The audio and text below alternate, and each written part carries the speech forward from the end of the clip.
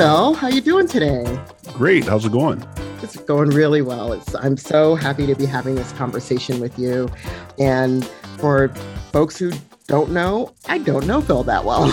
So this is really going to be a great opportunity for me to get to know you even better, and for the world to know your greatness as an unapologetically Black unicorn.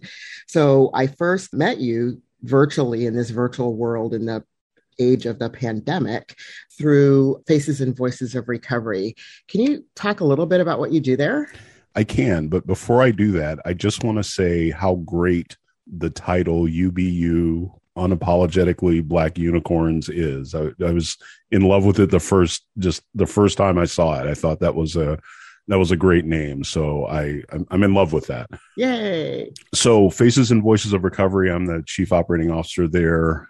We are an advocacy organization. Our focus is advocacy on peer recovery supports and ultimately bringing the message of recovery to the general public, that people can and do recover, and that we support that across the country. Yeah, I've been involved with Favor, as I call it, Favor for short, right? Since I was running a peer-run organization in Los Angeles, Project Return Peer Support Network, where we basically were contracted with the Department of Mental Health. And we started doing some work with SAMHSA around the Voice Awards. And I really wanted to show how mental health and substance use could partner better together. So I brought in Favor as a partner to sponsor some of the things that were happening at the Voice Awards, and have really worked towards ensuring that, there isn't a separation between mental health and substance use. We need to be working together to support people in need. So one of the things in the addiction and recovery world that I sort of notice is this change over time of how the public and even how public policy addresses substance use disorders, substance use conditions. And I don't know if you can speak to kind of how, before it was the war on drugs and now it's an opioid epidemic. How do we understand that as people of color? Like, let's be unapologetic about it and kind of speak to that in ways that it affected us differently, Yeah. And I mean, I can speak from a very personal level on that. I'm a person in recovery, specifically from, I think, what these days is lovingly referred to as a stimulant use disorder or psychostimulant use disorder. I believe back in the day when George Bush was beating on his desk and talking about crack, they didn't refer to it as psychostimulant use disorder back then. So from a personal level, my navigating the pathway of recovery from the war on drugs to now has been challenging, to say the least. I can't say that there's not a little bit of disdain that I have for sort of the way that it has been, the way it was approached then versus the way it's approached now. I'm grateful as a recovery advocate. I'm grateful for any support to people being in recovery, but it's just, as I hear people talk about addiction and substance use disorder, or however they describe it these days, it's hard for me to hear some of the compassion that's described today when there was outright belligerence and malevolence directed at me when I was in the throes of a substance use disorder. So it's a challenge. And the thing is, let's keep it real. A lot of that was racially motivated. Yeah. And we know for a fact, based on the notes from the Nixon administration, that the war on drugs was 100% motivated by race. Wow. And so there's a challenge there.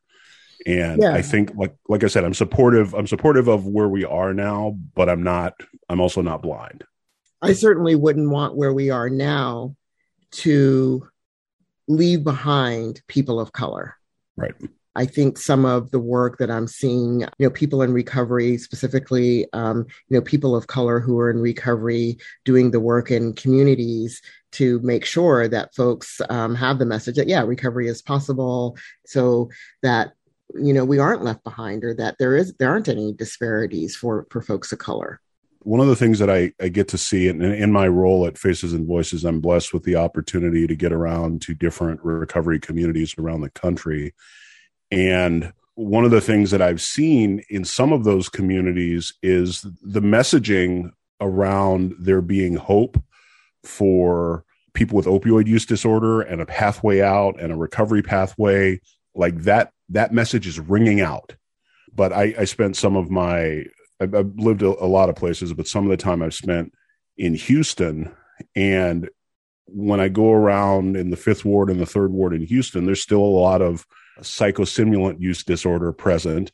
And the message of recovery from that is not as powerful, or it is not as broadly broadcast in the same way. It's almost as if that part has been forgotten, but the opioid use disorder thing has kind of taken center stage. And again, I'm not saying this begrudgingly. It's just it's an observation of what's going on the ground.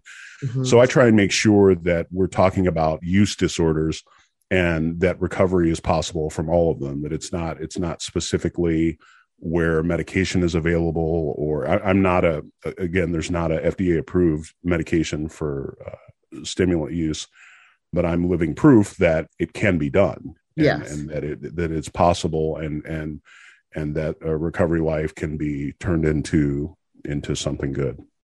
Yeah. And I think it's so important to be the evidence for people, because I think, our peer work is so critically important, as a person, so myself, people know that I was diagnosed with schizophrenia, and, that is a diagnosis for people of color that, especially for Black folks, we tend to be overdiagnosed with schizophrenia. Not to say that we have it, don't have it. That's not really the point. But the point really is that once given the diagnosis, it's so important for people to know that recovery is possible, that, achieving life goals is possible, rather than thinking you've been given a diagnosis that is sort of filled with doom and gloom and not being able to get on with your life and all that sort of thing, which is what many of us are told when we're given a diagnosis. And like when I was first diagnosed, people said, oh, you need to drop out of school. You need to go on public benefits. You will always need to live in the care of someone else, whether it be your parents or somebody else. And never forget, I was embarrassed to tell my parents about it, right? And so when I finally told them kind of what I was being told, my dad was like, oh, hell no. My mom was like, what are you talking about? He's like, no. This is like, no, you can do whatever you want, baby. We are here for you. We will support you. We'll give you everything that you need in order to make sure that you can do whatever you want in life, and we will help you get there. Right. So so when I was listening to him, I was like, I've heard this before. Where have I heard this? That's what we were told in school. Oh, yeah. No, you don't need to go to college. You go ahead on, baby. You go ahead and be that maid. I was like, be a what? Right. I know. Right. It's something interesting just happened. And I point this out because we're on Unapologetically Black Unicorns. Mm-hmm. But in both cases, so you described schizophrenia and you made an equivocation. You said, not that Black people don't have this. And I described stimulant use disorder, and I said, "Oh, but I'm grateful for what's happening with opioid use disorder."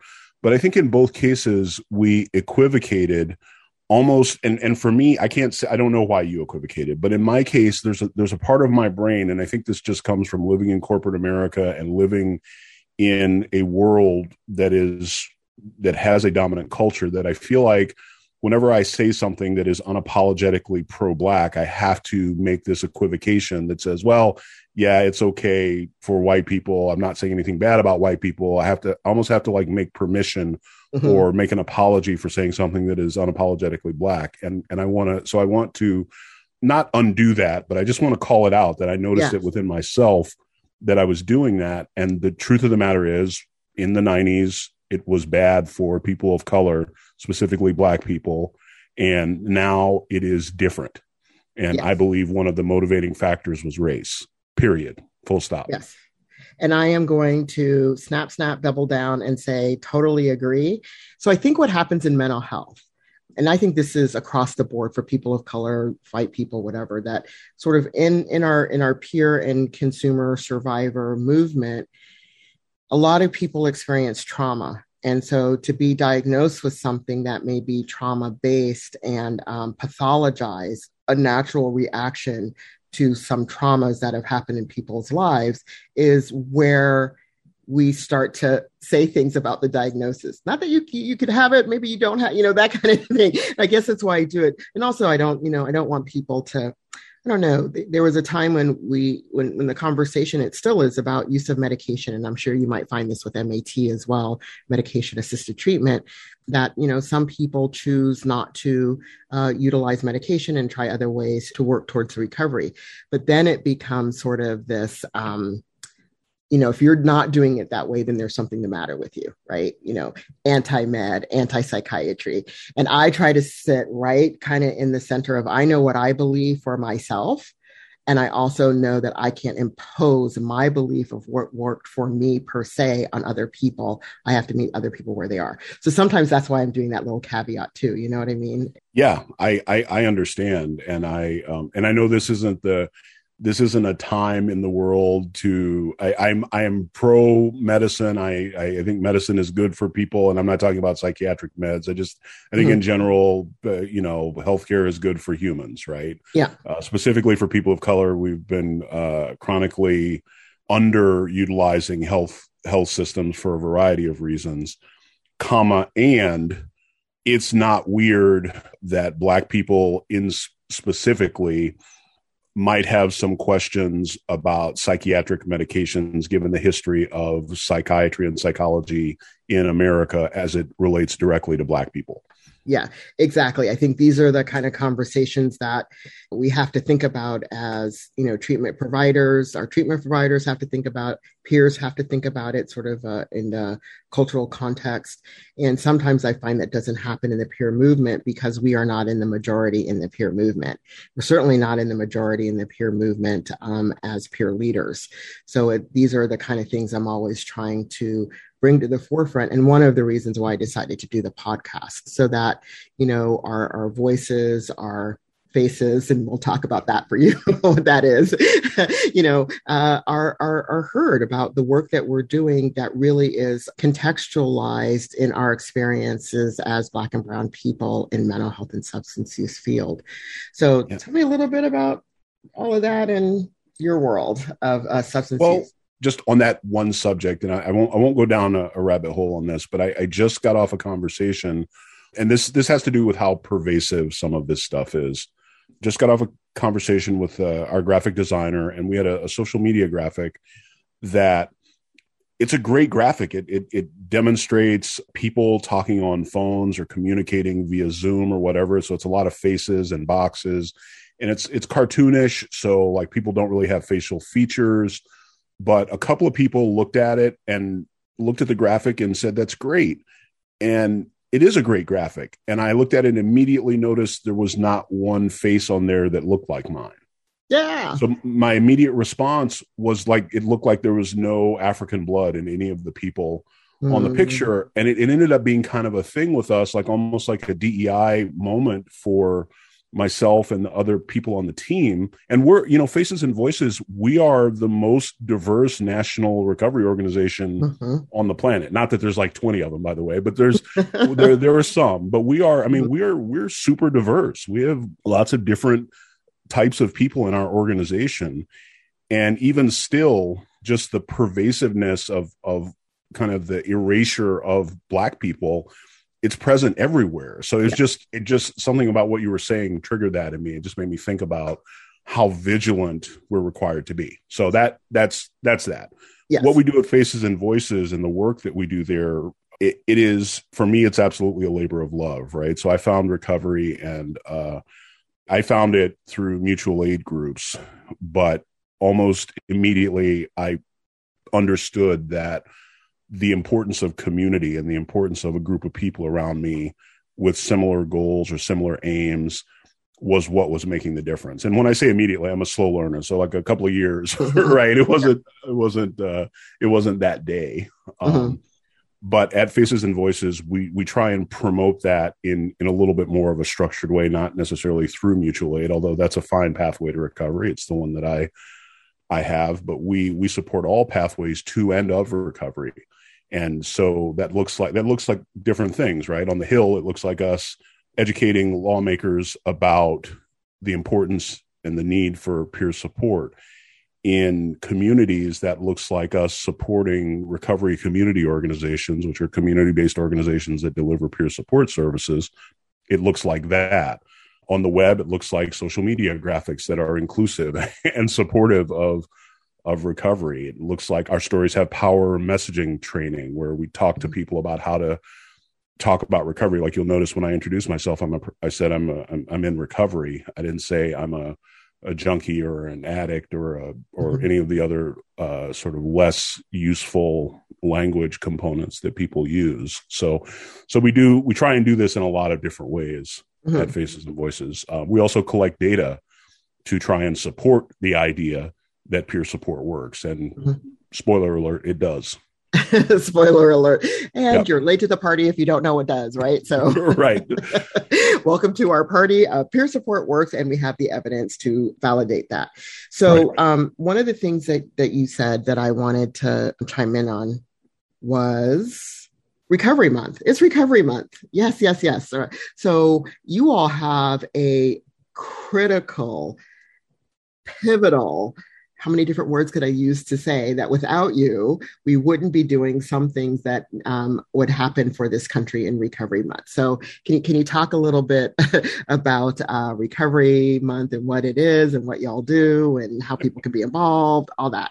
Yes. So September is National Recovery Month, and our role has been over the past 2 years since the departure of SAMHSA from this role has been to act as a convener and really more as a backstop for people that are celebrating Recovery Month around the country. So we've got a website and a variety of social media platforms that are promoting these recovery-based activities. Now, you and I both know recovery happens year-round, so it's not that it only happens in September.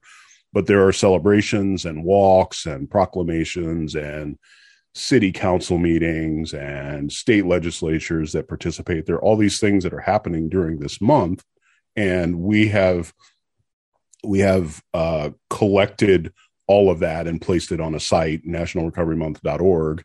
And all of that information is there. And for people that are new to Recovery Month or just getting started, maybe aren't familiar with us, if you go to that site, you can easily upload your event and put information there. And I believe the Facebook and Twitter handles are also National Recovery Month. Yes. So it's pretty easy to find, but we're super excited about it because it's a celebration of something that it's sort of the core of our organization is that recovery is possible and that it works. Yes. And I think the most important thing is it's not about us.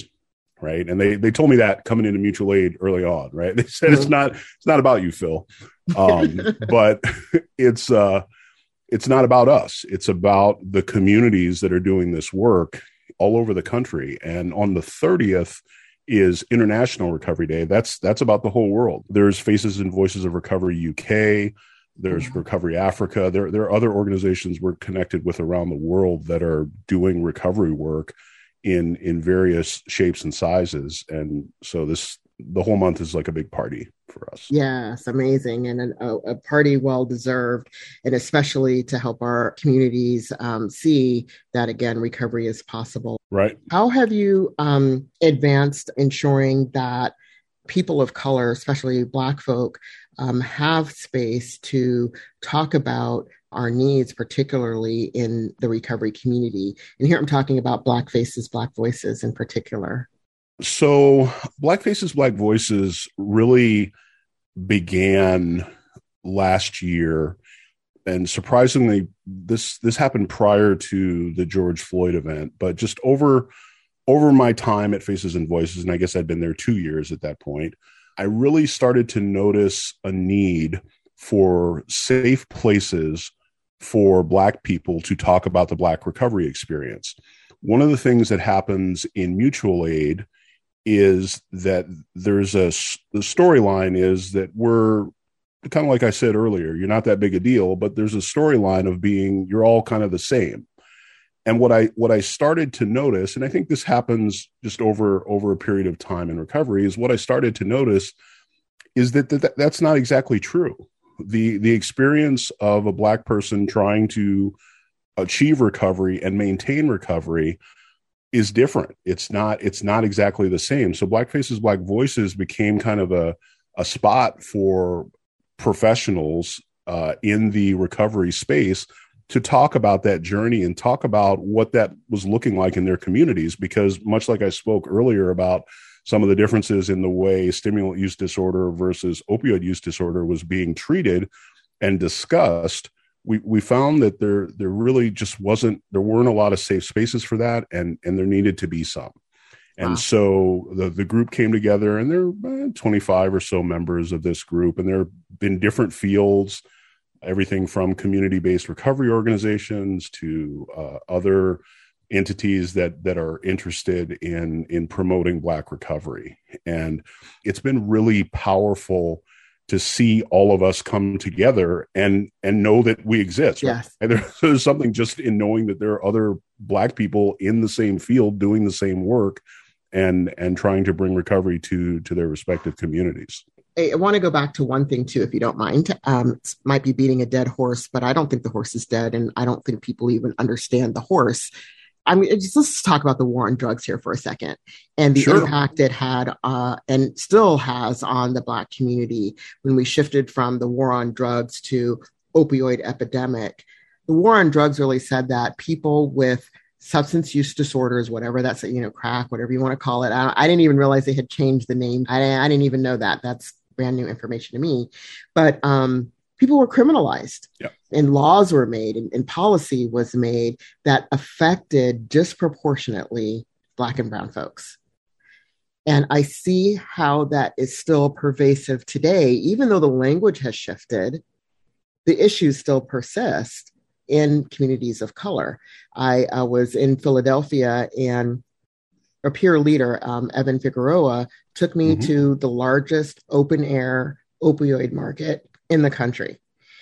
And I'm from Philly, so I had not seen this area. And I was like, what in the good God name? I mean, trunks open, it was like the drugstore, like literally the drugstore in somebody's trunk across the street from I believe it was either a Veterans Affairs or a community substance use treatment program, all blocked off with all of this. The treatment program had all of this fencing around it. Sure. A gazillion guards. It's like, you really want to walk in there? How can you even walk in there? Right. What the heck? What are we going to do here?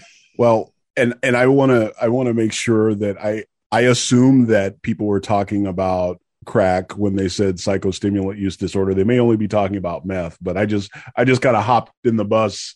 Hop on that bus. Then people were talking about psychostimulants, but yeah. So it could be that crack is outside of that designation as well. So again, I live in Minnesota. North Minneapolis is probably the greatest concentration of Black people in Minnesota. There is still a hyper criminalization. Not that I want to beat up on Minnesota, but our marijuana arrests outpace the nation. I think we may not be number one anymore, but we were recently number one in the racial disparity between marijuana arrests. Wow. So if you were a Black person in Minnesota and found to be in possession of marijuana, you were something like 9 times more likely to actually be arrested for that. It's not something that can be fixed, I think, with a simple policy change. Like, because even with legalization of marijuana or legal cannabis, whatever you want to call it, even in that way, there are still injustices that have not been fixed and can't be fixed with a single stroke of a pen. The other side of that is that also in North Minneapolis, people are dying of opioid overdoses because opioids have made their way into the Black community, and let me rephrase that. They haven't made their way. Synthetic opioids have made their way into the Black community in a way that they probably weren't before.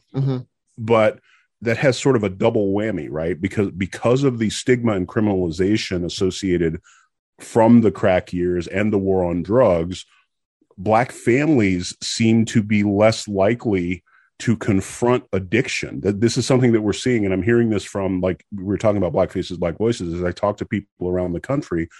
We're not seeing the same number of vigils for overdose in the Black community, that we see in the white community. And we think I don't have a double-blind placebo-controlled study to prove this, but anecdotally, we think part of that has to do with the Black community's attitude toward admitting illegality, right? So talking about my kid as someone who breaks the law is something that is far more dangerous to us just as a community. Like that's not as something that we want to be as open about as other communities, right? To your discussion about the open air drug market, I wonder what an open air crack market would have looked like. Like, I wonder how many SWAT teams would be sitting around for that.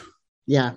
I don't have an easy answer, and I don't think there is, but I think that there are so many dimensions to the war on drugs that it is not just about changing the laws. There's a lot of work that needs to be done. So like when a war is over, there's typically mitigation work that gets done about what happened in the carnage of the war. Yes. And I think that's what we need. We need mitigation work. First of all, the war has to end, right? Which I don't know that I have evidence that is the case. It has ended for some people, but I think it still exists for Black people. So first we have to stop that, right? That's something that my mentor in the mutual aid group told me if I was doing something dumb to stop that. So first got to stop that. Then we need to look at mitigation. How do we fix that? What is the thing that we need to do to try and straighten out all the damage? I think you gave part of the answer, which I think is visibility of the issue and being clear about what the issue is and how it's grounded in race and discrimination. Let's use the words. I think that's the first step is I don't know that people see it or understand it in this way globally, especially when we talk about it in the recovery community. Like you said, it's very interesting to me, and the recovery community that does not happen in mental health is when people talk about, I'm a person in long-term recovery, I haven't used this, that, or the other, the drug of choice and they say how many years, everybody claps. Yeah, they're clapping. If I say I'm a person with a diagnosis of schizophrenia, it's hard to say I'm in recovery from, I don't understand how that works. I could say it, I'm in recovery from schizophrenia, I suppose. It doesn't roll off my tongue the same way. But if I say I'm a person who was given a diagnosis of schizophrenia and now I'm a leading mental health expert, et cetera, I don't get any claps. No. It's like crickets. Right. People go, phew. Yeah, woo. Thank God she's better, But there's nothing. There's like this silence. Right. And it's like, do you know how hard I work? Like, give me some, come on, give me some snaps, give me some claps, give me some something. And I wish that was something in our community that we could celebrate when people are in recovery. But the bigger point, because it's not about me, the bigger point, of course, is this idea that our communities can't vigil. They can't have vigils. They can't do things in the same way because, and again, I think there may be an assumption being made here, but it's a very strong point about there's a difference when there's something about the illegality of it all. Yes. And absolutely. But for us, we'll land in prison. We won't land in treatment. We'll land in prison. That is very different. Very different. And it's sub rosa too. It's not, someone asked me that question like I said, I live in Minnesota. There are all sorts of vigils here all the time for people that overdose. And someone said, how come Black families don't care about their people that overdose? And it struck me at the moment. Like, I know for a fact that Black families care about when people die.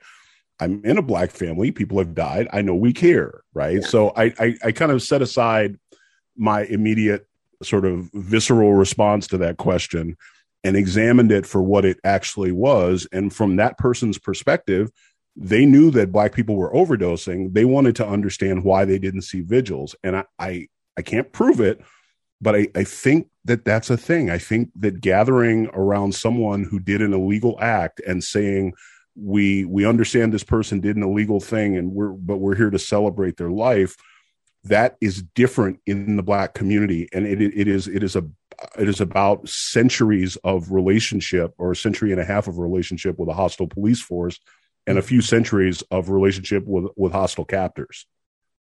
Wow. Just to keep it real. That's what it is.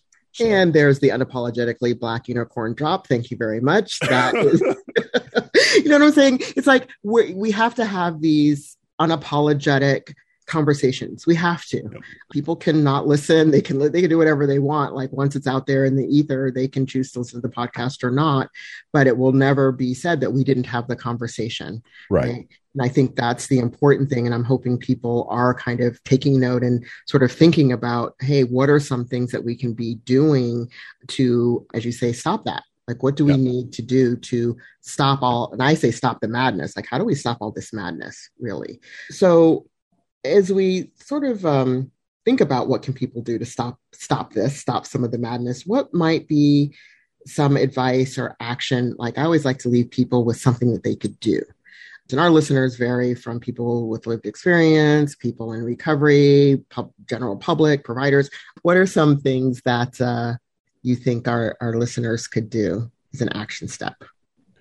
I think specifically, and this is specifically to our listeners that are in the Black community, because I think we start in our own village, right? And I recognize that we don't always all live in a single insular village, but I think for us in our community, it is important that we begin to identify and call out substance use disorder and mental health components when we see them, and when I say call out, I don't mean in a negative way, but early identification and at least asking if there are resources available, because I think that we're under identifying these problems in our community. And I think it's one of the reasons that, kind of leaning back to the overdose thing, it's one of the reasons that these things make it to the crisis proportions that they have, is that we're not looking for these challenges early on. The reason I'm thinking of this is I had a conversation with someone about one of my daughters talking about possibly being depressed. And I made a joke. I said, well, this is the first generation of kids that can actually, first generation of Black kids that can actually be depressed. Like when I was a teenager, I didn't know I could be depressed. I didn't know that was allowed for young Black men. I thought I had to either be hard or soft, right? Like I didn't know that, that depressed was a thing. And it turned out that I was clinically depressed. And luckily I was able to get some help early on. But I really, and I know that is a bit of an abstract concept, but I think if you are listening to this and you have questions about whether or not a loved one is perhaps down the path with substance use disorder, please talk about it. The worst thing to do is to turn a blind eye. Yeah. So talk about it, see if we can get some help. And if nothing else, I've got a lot of contacts, right? So feel free to reach out and we can get you hooked up with somebody somewhere. Yeah. Yeah. Well, I, think that is just such a powerful message to leave people with, and a call to action for folks. And, we'll double down on that, 2 claps up on that, 2 snaps up on that, because I think being able to ask for help. And that's tough, because it's not, whether it's about depression or anything, it's kind of like, we have strong Black woman syndrome, we have strong Black man syndrome. Asking for help may be for us perceived as a sign of weakness when we always have to show up strong. Yep. And so sometimes being able to do that is tough. And then knowing where to do that, where you feel safe, is also another tough thing. So thank you for offering up yourself as a resource to people. I think that's really amazing. So I want to thank you for spending this time with me, and really looking forward to all of the different events and celebrations during Recovery Month, and hoping our Black communities, Brown communities, everybody can join in the celebration of Recovery Month. And remember, recovery is every day, not just the month of September. So we celebrate in September. We can celebrate every day in the most healthiest of ways, of course. And so thank you for joining me. Excellent. I'm really appreciate the opportunity. Glad to be here. All right. So for our listeners, you know where to find us next week, and hope you all listen in next week. Thanks much.